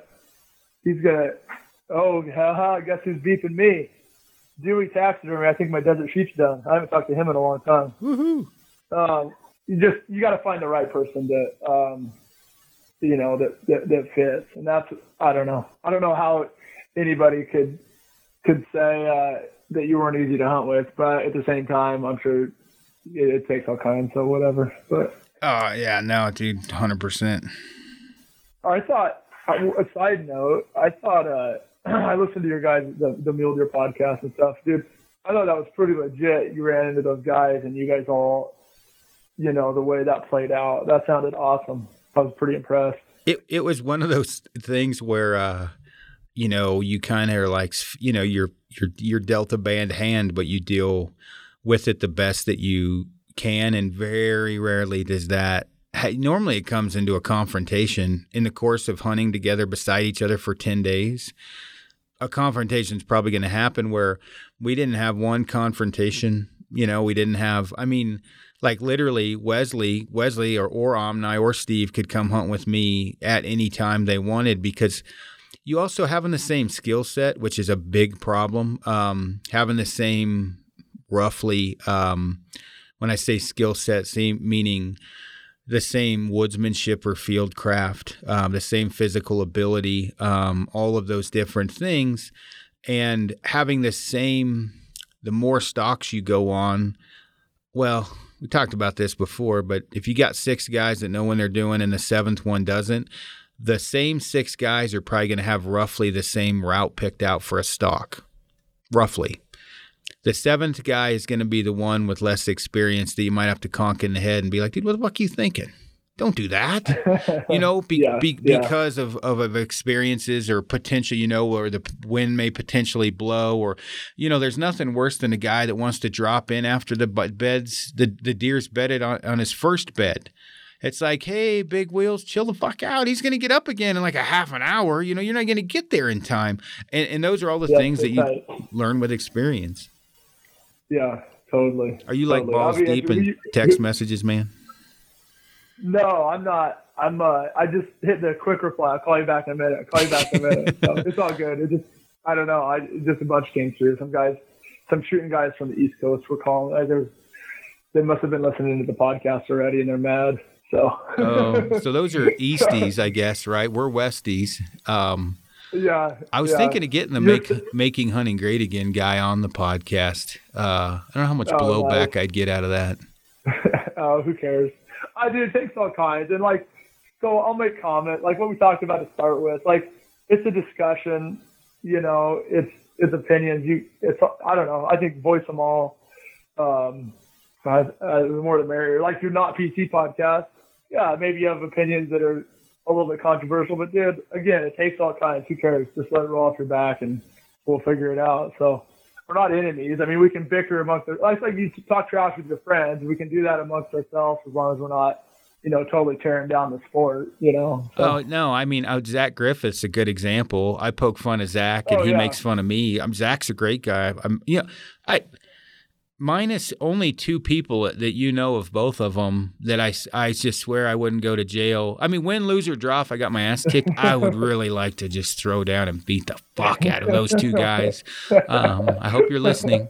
And but, the way that I was raised, though, it's differently. Like, if I got my ass kicked, then you kind of suck it up. And then the next day, you're like, well, hopefully we have a rematch, and whatever. But I just feel that some of the things, I mean, obviously there's certain lines that can't be crossed, but, if Zach said, man, Aaron's polarizing Jesus, he's blunt, he can be a dick. Well, I can't say anything to that. He just knocked it out of the park, right? If I said, well, hey, you nailed it. Yeah, if I said, man, Zach's teeth sure are white, Jesus, he needs to stop tanning. Well, I mean, can't really say anything. What's that? Yeah. I said a lot of gym selfies. You're like, yeah, well, that's fine. That's what he does. So. Yeah, but Zach's super cool, man. I like Zach, and those are the kind of things where I don't really. I mean, it is what it is, and I think as far as for general discussion, I mean, if it makes the sport better, clarify certain things, or like you talking about the long range thing.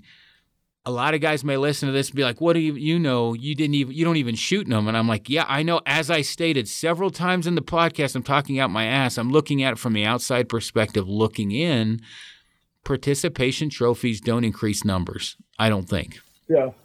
Yeah. Well, and that's a good perspective to have. And that's what I want. Because I'm stuck in the middle of it with all the guys that are deep in the sport. Like that's the crowd I'm running with, a lot right now because we're spending so much time together traveling and stuff. So, yeah, it's good to get outside perspective, and it's the same with everything in life. I mean, it's super valuable. So, dude,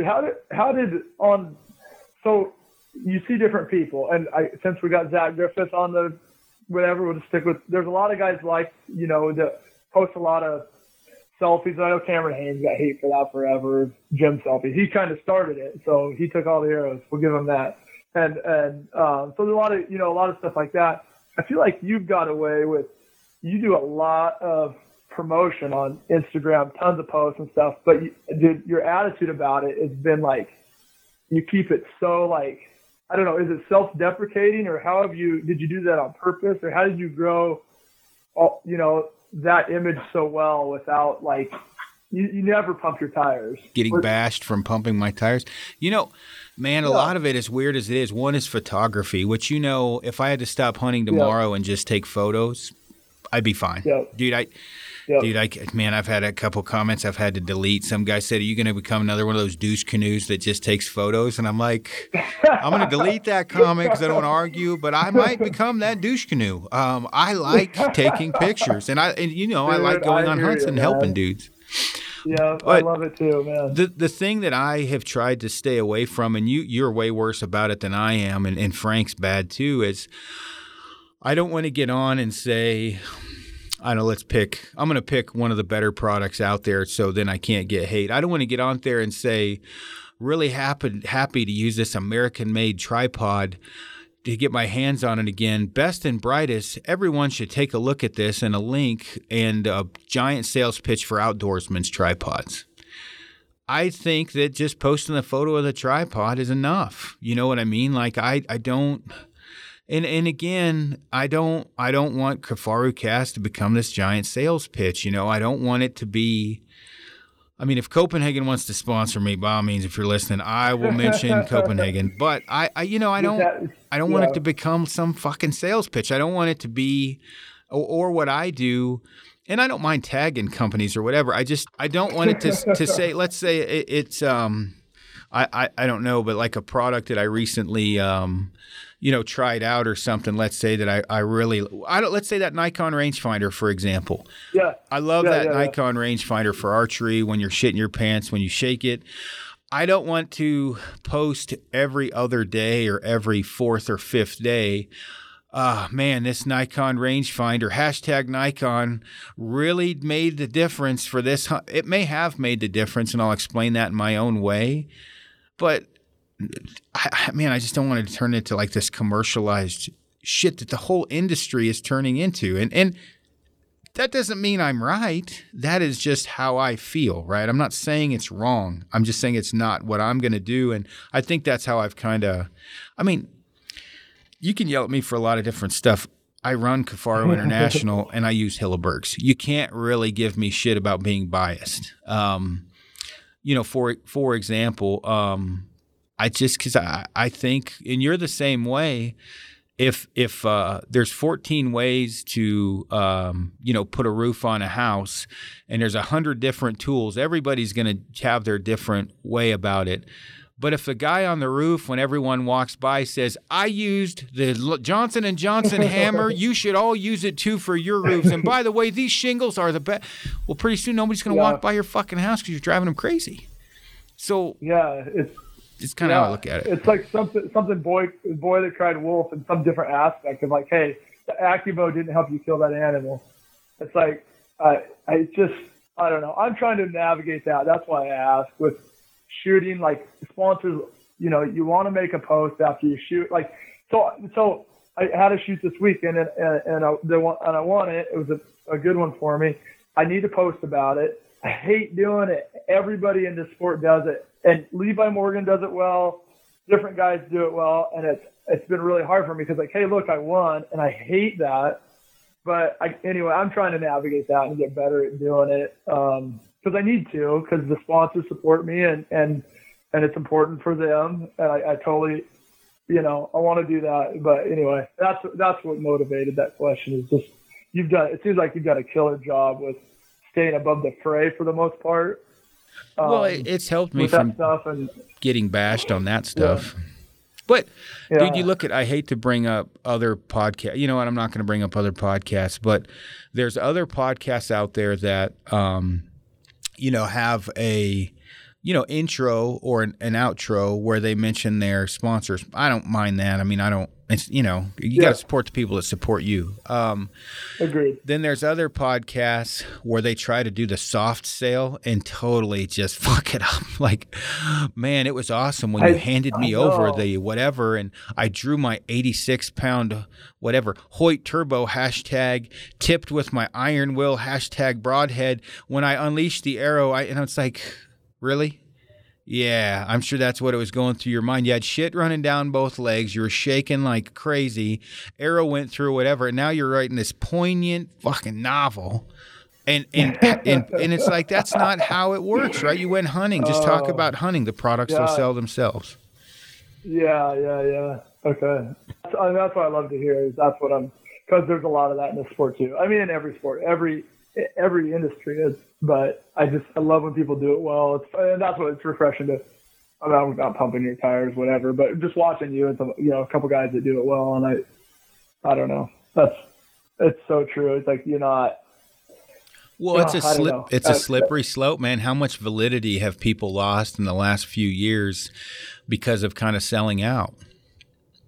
You know what I mean? Like, what's the balance there where you've got a killer podcast? And it's awesome because I guess Kifaru is the sponsor. So you are getting paid because you're working for them. You're running the company. So there's that. So what's the guy that starts a podcast and he tries to monetize? Well, let's take Rogan. Like, dude, freaking could go most killer podcast of all time, and he's got sponsors, and it's great. Well, let's use Nikon, for example. If Nikon wanted to sponsor the podcast, let's say, I would come back to Nikon and say, hey, man, I really like those binoculars and that spotter, but those are upper mid optics, but do you want to sponsor it just for the rangefinder? I can sell my soul on that one. Like, I'm good. I can promote the rangefinder, but man, I'm going to be using different binoculars and spotting scopes from time to time. And then so Swarovski comes up, and I'm like, hey, you know what, Dean? I'll run that 95. I really like the SLCs and the ELs, but occasionally we may use Leicas and Zeiss. Can you just – fuck no, they're not going to do that. No one's going to do that. So then you run into the issue of, hey, John, I really basically want to buy who you are and how you act online because you're a winner. And I'm going to give you an absurd amount of money. I'm going to give you $60,000 a year. But I need you to hashtag this many times a week. And I need you to post a photo in action once, and then everything's down the shitter. And of course, again, this is my opinion. To where, and again, Black Widow bows, I'll shoot though. Wingard Archery, another great company that I would definitely stand behind. But again, or, Day 6 Arrows, this new arrow company, I can't very well say Black Widow is the best and that's what made this hunt succeed, because that's a lie. It's the best for me right now. I love shooting a Black Widow bow.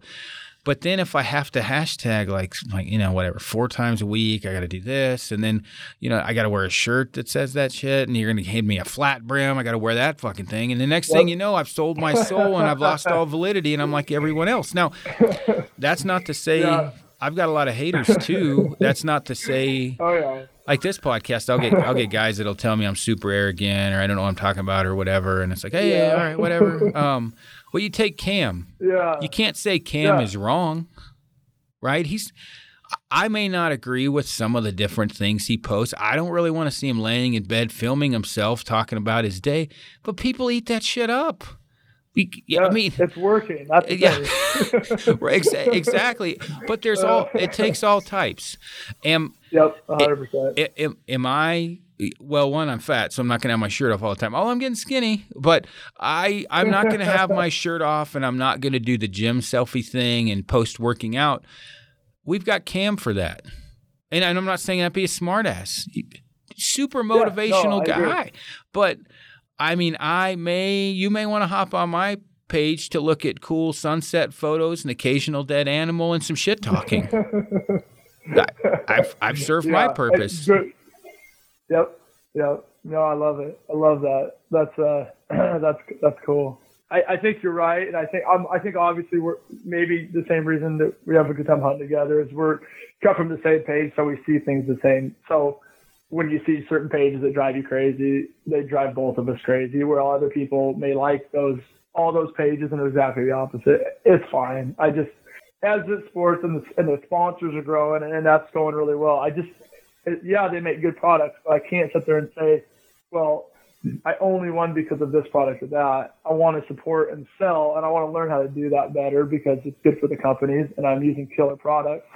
But I guess it comes back to the podcast you did about everything being the best. Like there's a lot of good products out there. I mean, you run Black Widow. There's some other solid bows that if you practice with, you'd kill stuff with. Yeah, well, Levi won what? He's on his 14th World Championship. I think he shot 3 different bows. Perfect for example. 3 different bow companies.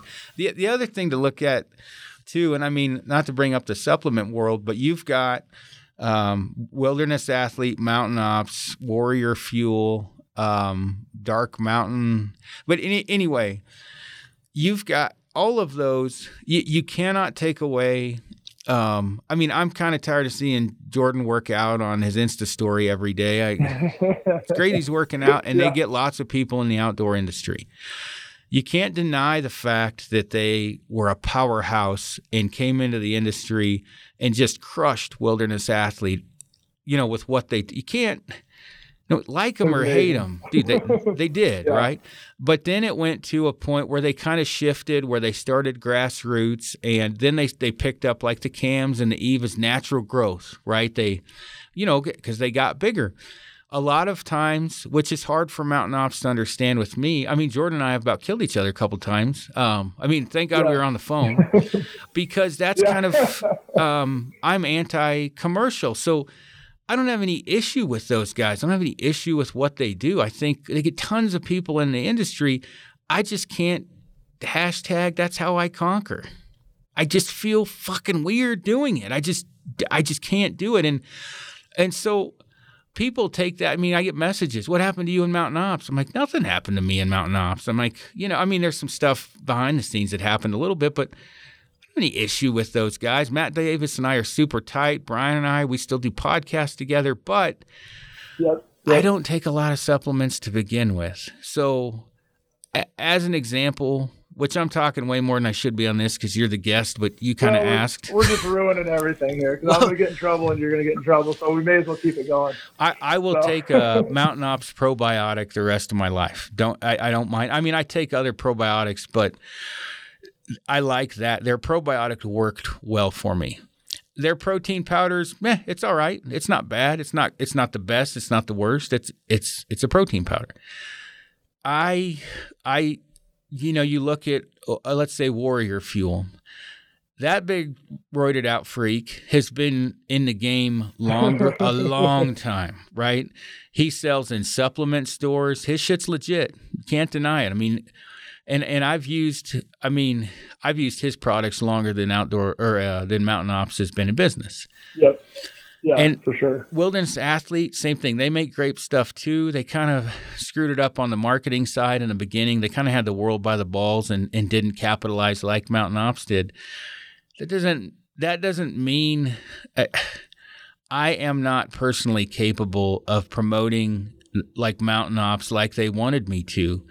I'm not saying there's anything wrong with how people promote Mountain Ops. I'm just not, and I think they took it as an insult, and it's like, guys, I don't do it for anybody, and I don't have an issue with that.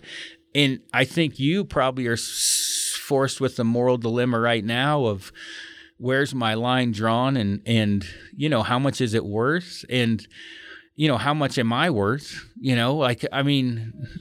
Are you going through that right now? Well, I mean, yeah, and I'm not getting the companies I'm shooting for are great. I'm not getting pressure like that. They like, some of it's they like you wear jerseys and stuff. Well, I don't like it. So we had the discussion and come on, Bill Dance. You look like a bass. Yeah, a couple of them want me to, but we're in a good spot. But then it's more like, a lot about the post. I do need to, and for my own good, like I'd like to get out there. I like watching. So when I got into this, I like watching the big names in this sport. I like seeing what Levi Morgan does and Tim Gillingham. And then there's another couple archery guys, and I can't remember their names, so I apologize, but I follow them. And I like seeing it. So if I like seeing that, I need to post even though I don't want to because other people like seeing it, and I don't find them offensive. I'm just trying to find my own way through that of being a little bit more proactive on posting and sharing because I could do some like just some videos and maybe it's my own insecurities or whatever. Like, well, nobody wants to see what I'm doing, but I like to watch what other people do. So probably a few people would like to see if I've got like a reloading tips or some shooting stuff, and that's what I need to get my head around and actually, spend some time doing. I think it would be good for me but I just want to do it the right way. Like, and to me, the right way, and like you said, everybody's different, but the right way to me is the way you've done it. And that's kind of the model I'd kind of want to follow of not just pumping your own tires. I don't want to say I'm the best shooter in the world. There's a handful of really good guys I compete against. And if we had a match every weekend, I think there's 4 or 5 of us that would take turns winning. It's so close every time we shoot. And so I'm not going to come out there and say I'm the best guy ever, but I'm at the top of the game, but I even hate saying that, but I got some knowledge. It'd be good to share. And that's what I'm trying to wrap my head around. So, yeah. Well, and you think about, from the guy from the payer perspective, meaning, with Kifaru, I have to choose who we pay and who we give product to. And then I have to figure out the value of a person and what value they bring. And, with you, for example, with the PR, I tried to pay you, but you've never sent me a fucking invoice, but I did try. But there's also the aspect of like, we're going to build which you don't know this yet, but we're going to finalize this rifle carrying pack, which you don't know this, but talked about a little bit. Yeah. So you're going to fly out here, and we will pay you for your knowledge of how that pack goes together and works, because what better person to ask? Because this isn't a rifle hunting pack. This is going to be a PRS pack or a day hunting type pack. Well, why would I build it?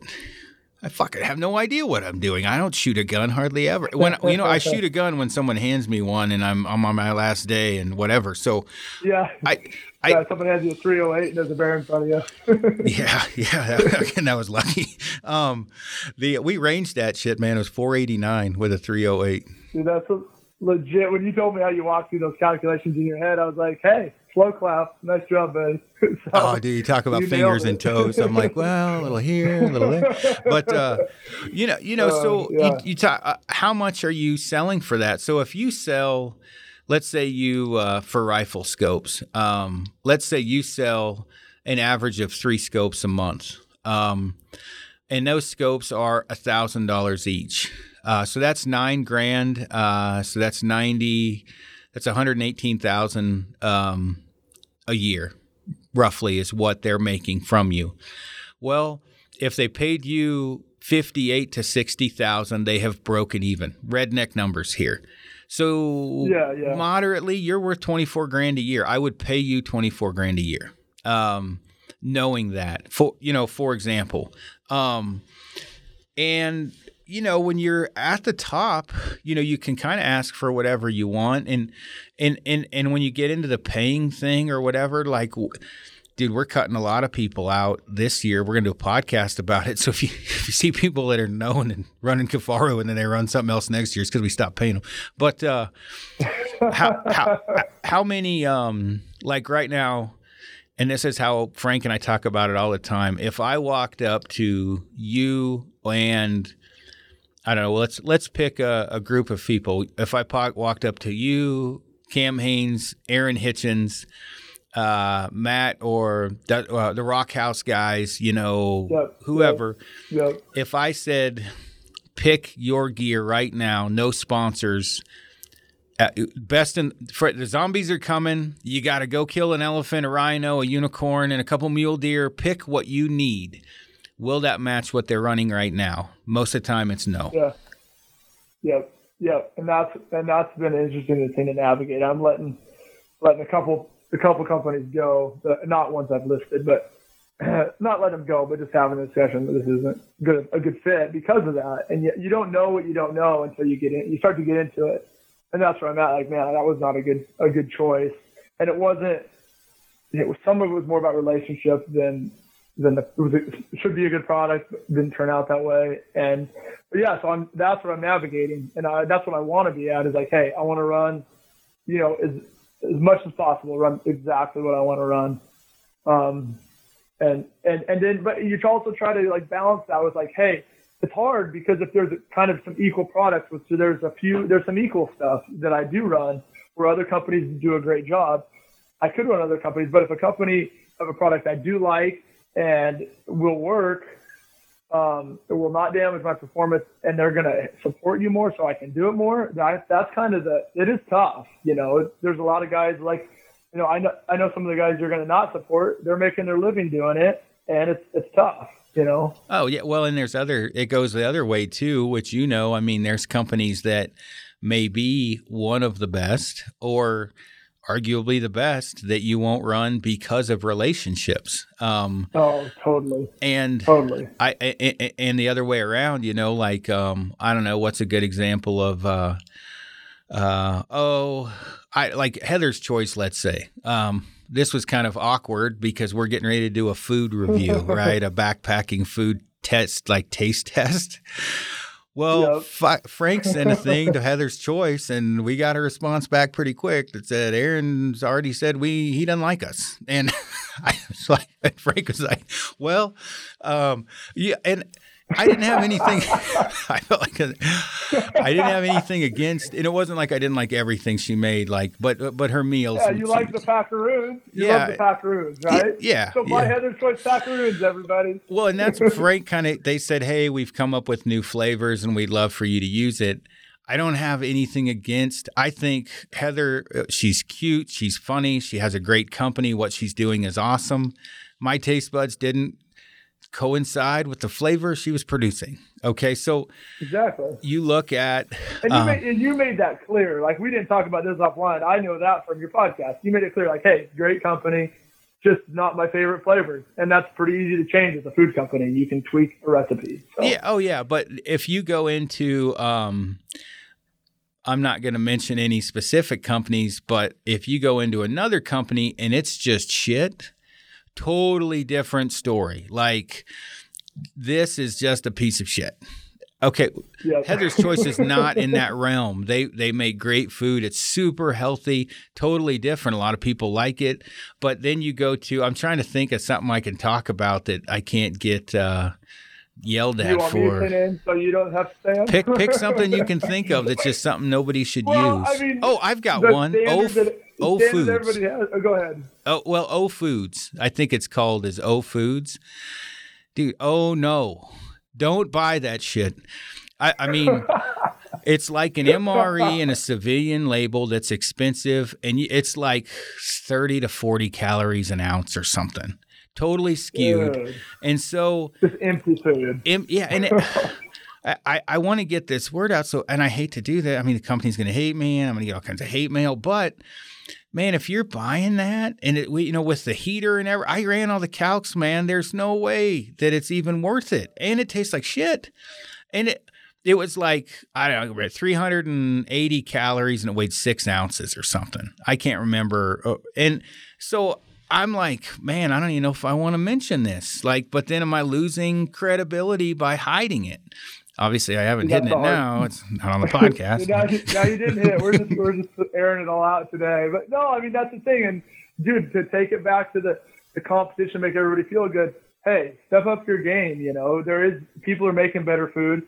O Foods can make better food. And I haven't tried it. I don't know. I'm talking out of my ass. But just, that's the thing that makes this country great.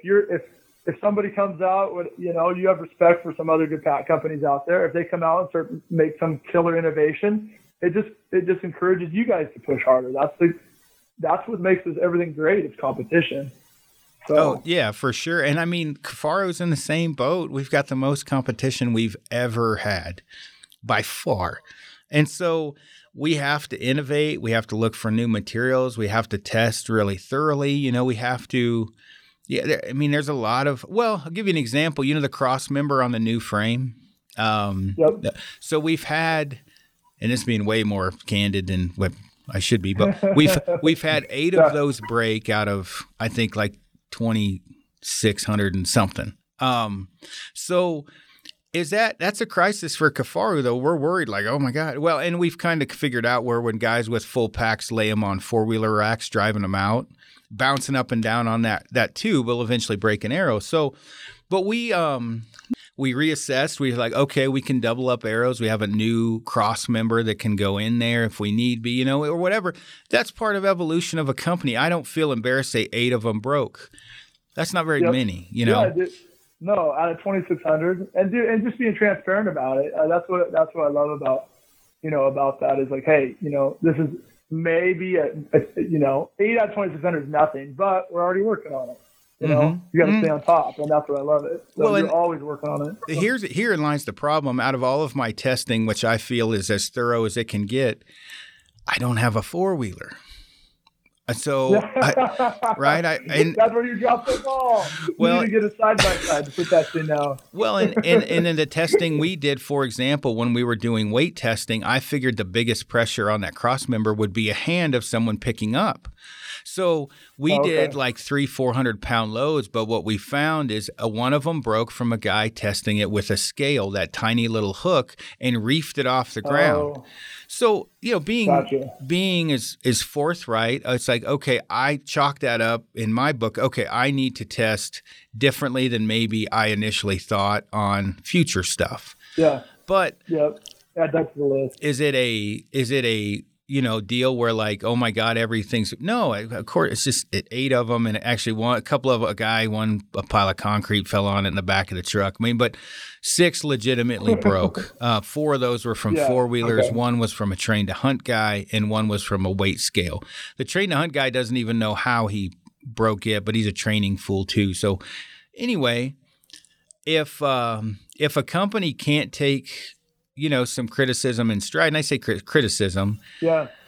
If someone said, hey, your frame's too stiff, man, I didn't like it, I'm not going to reinvent the wheel because, we make this frames, especially the tactical, stiff for heavier load hauling. For example, like if you come out with a rifle, and as you come out with a rifle, you're going to cater it to what you feel people want, off of all your collective of history. Well, there's going to be some people that don't like that.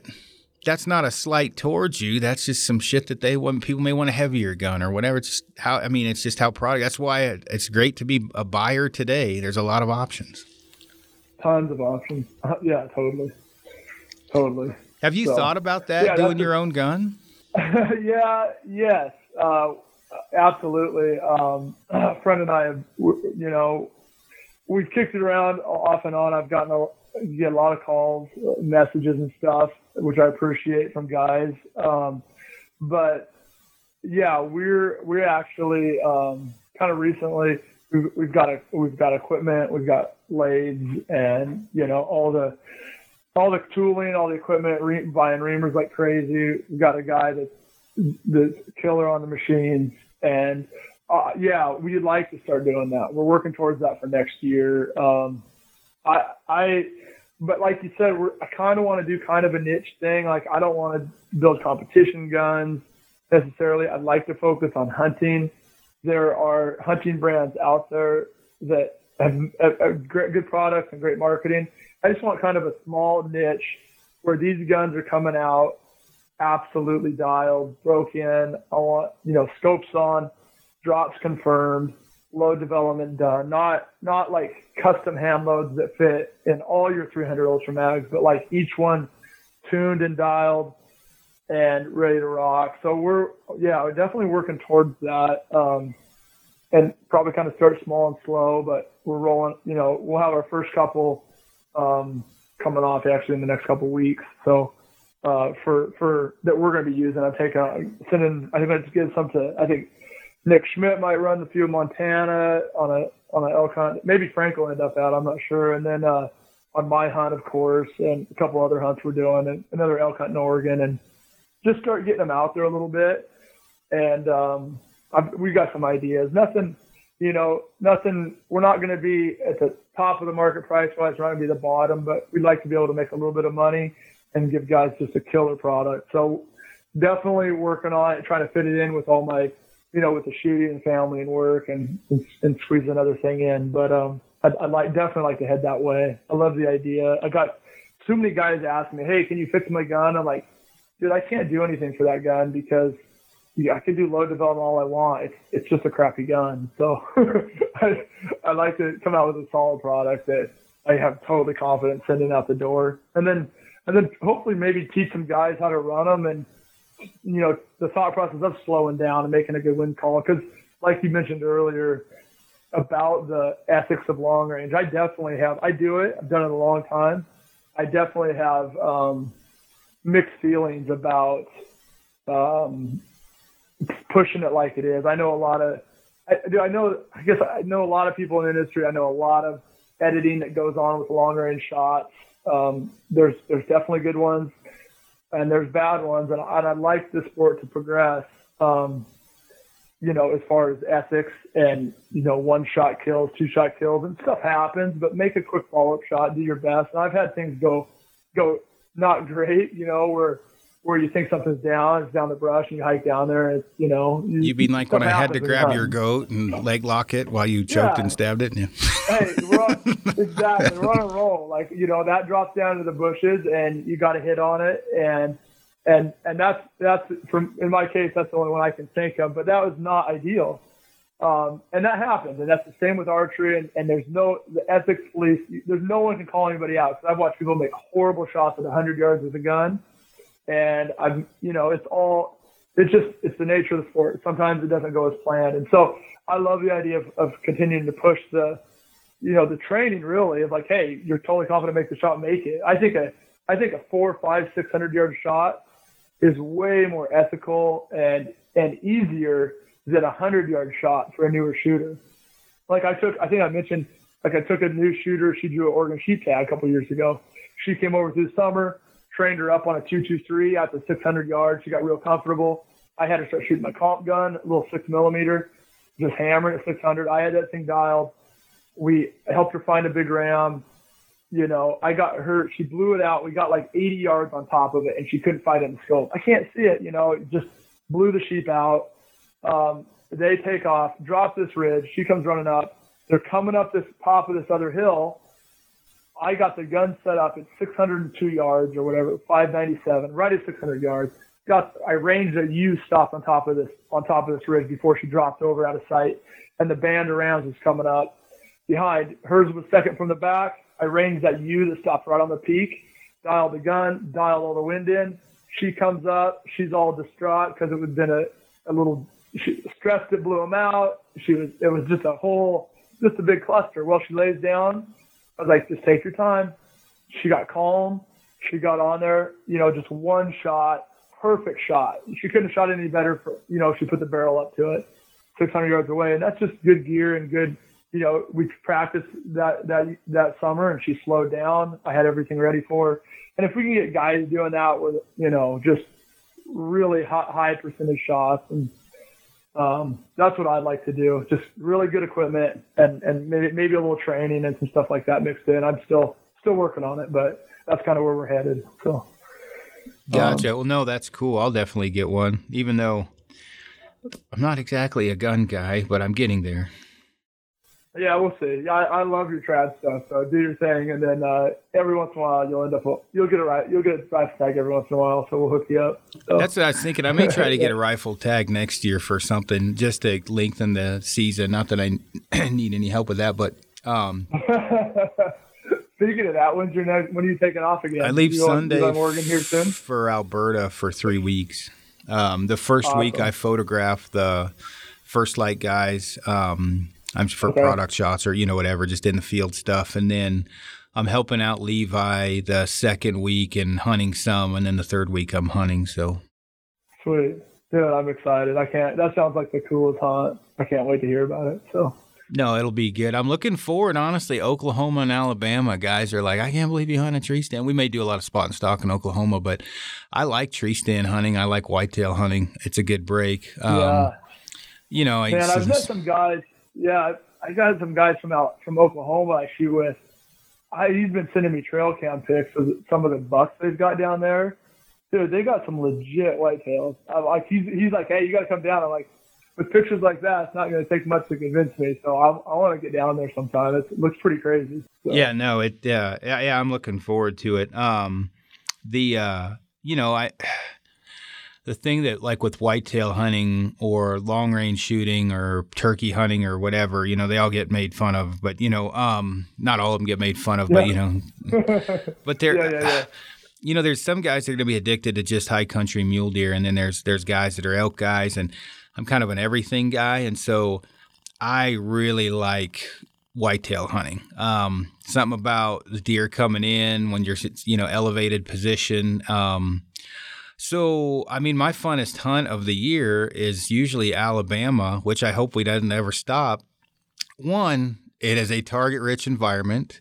Two, it's with Broderick. Broderick's hilarious. This year we're going to do some videos for the Day 6 arrows and stuff, but, to take up some time. I need to go shopping for myself so I don't get too fat because, good Lord, they eat unhealthy down there. Good Southern cooking. But yeah, I mean, you go out, you drive out the bad boy buggy, climb up in a tree, you sit for 4 hours, shoot a bunch of shit, get down, buggy picks you up. It's a good break. It's fun, and it's awesome watching the animals come in, I mean, the biggest thing I got to do is start wearing a fucking harness, man. I'm going to end up dying. I get so much hate mail about that. Yeah. Well, dude, that's what I say. Every time I talk to you, okay, good, you're still around. Like, you go out and hunt, and you about kill yourself from dehydration, and then you bouncing around in trees like a monkey without a harness. And like, you gotta go, hey, take care of yourself, and you'd be around here for a long time. Yeah, I gotta get smarter on shit, man. Those cliffs this year coming around the horn trying to kill that buck, man, it was some sketchy shit. Like, there was hikers watching me come around these cliffs, like pointing and shit. And, it got to a point where I had to strap my bow around my neck like Legolas. So I could have 4 points of contact or 3, you know what I mean? Like, to get around these cliffs. And I don't even fear of heights, but I'm on these cliffs looking down. I'm like, fuck me, I fall, man. I'm not going to just end up all fucked up. I'm going to die. Like, there's a couple different types of falls. Well, there's a few, right? The fall where you just fall a little bit, slide. That's one. The next one, is where you've probably caused some bodily injury. You're bleeding, but you're not dead, and you can hike out. And then there's the one where you can't hike out and you're still alive. Then there's the one where you're probably brain dead but still living. And then there's your dead. I just went to dead. Like, it was like a 300-foot fall.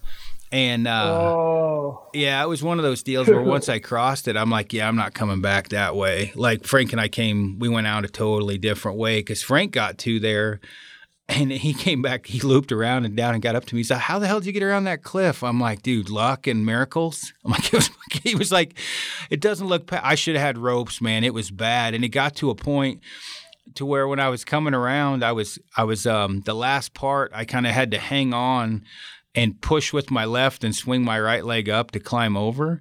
And, I got a bow on my back and I dropped my pack. And I'm like, if I screw this up, the deer are also going to blow out too because it was pretty close to deer. So, yeah, it was a shit show. Yeah. Dude, that's crazy. Oh, that's nuts. Well, I don't know. Watch out. Be safe out there. So, yeah, no kidding. Killer content to entertain us while we're working. So, well, this one should be interesting. No, dude, I hope I didn't.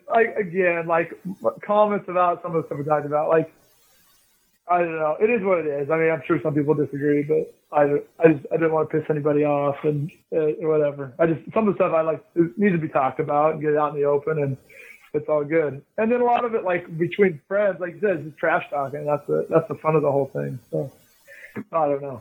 It's fun, but yeah, I don't know. I just think I love watching you grow, watching the numbers and just seeing you guys blow up and listening to those stuff. We're driving to shoot the other day down to California. We were listening to that non-PC podcast, cracking up the whole way.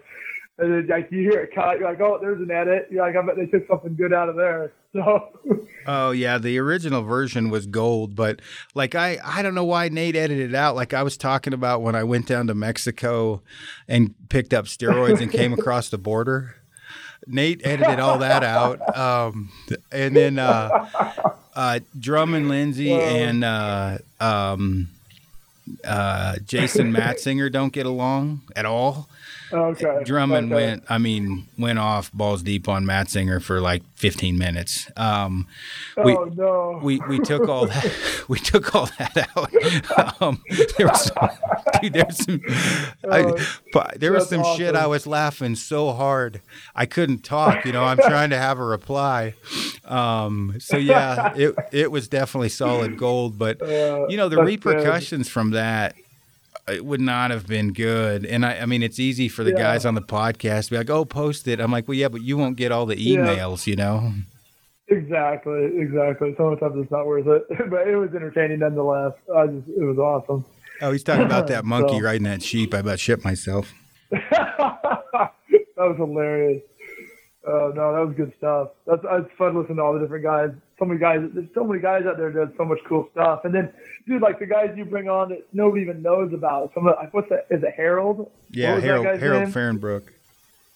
Dude, some of those killers out there, freaking odds killing giant mule deer, stick bow, and no one will ever hear about them. Dude, I love that stuff. So that's pretty cool. I think I'm going to get Clay on. That should be interesting, especially if I can get Clay livened up. Yeah, dude. If you catch him on a talkative day, he hit me up a couple of days ago. You won't hear from that guy. He'll go dark for a long time, and then he'll get in these talkative moods, and he'll just never get off the phone with him. Yeah, and then Mike Eastman, I guess, likes me, thinks I'm funny, so he got a hold of me. Scott Reekers had him get a hold of me the other day, because I guess from what Ike said, I need to get him liquored up, though, before he gets on, to get him kind of open up, because I've been at an outdoor show with Mike when he was fucked up drunk. I could not stop laughing, and when you talk to him normally, he was super. And I'm a big Mike Eastman fan. I mean, I like Mike and the photography, so we're gonna get him on pretty soon too. Oh yeah, but that sounds like when you need to do that in person, where you're sitting across from him and you got him a glass of whiskey or something like that. Well, I'd like to get him and Mike and Ike up there and get them all fucked up drunk and get them on the podcast, because dude. Ike is awesome. I get along real well with Ike, and I like Guy, but I tell you, Guy is the king. I mean, no shit, for all the one-liners I say, Guy would give me a run for my money. Guy would? I don't see that. I've talked to Ike. I don't know Mike. I don't see Guy that way. That's awesome. What was he He was talking about the treatment of Native Americans and the reservations. He's like, I don't see a problem where you send an entire tribe of people out here with enough, or 3 tribes of people in one area with enough water to feed a grasshopper. I'm not sure what the problem was. And I totally fucked that up, but yeah. How could that go wrong? I don't see it. Oh yeah. And then he's, wow, God, something about I've been to 3 world fairs and something. Yeah. He's pretty funny guy. Well, when he called me about the situation with my favorite person, where the guy called, said they'd yank their marketing money if they didn't pull me as a writer. Oh, dude, he said some funny shit. I mean, I was, I was mad, but I was like, stuff that you can't go public, but that would be gold. That's good stories in person, but yeah. Yeah, oh, for sure. Anyway, all right, man. Well, I'll quit talking to you. Probably need to go back to work. No, it's all good. Yeah, thank you. I appreciate you calling. Again, keep doing your thing. It's been fun watching you guys. You and Frank are killing it. I love it. So. I appreciate it, man. Well, cool. I'll get a hold of you when I get back from Alberta, and thanks for coming on. Yeah, you bet. Take care. Have a good time up there. Yep. See ya.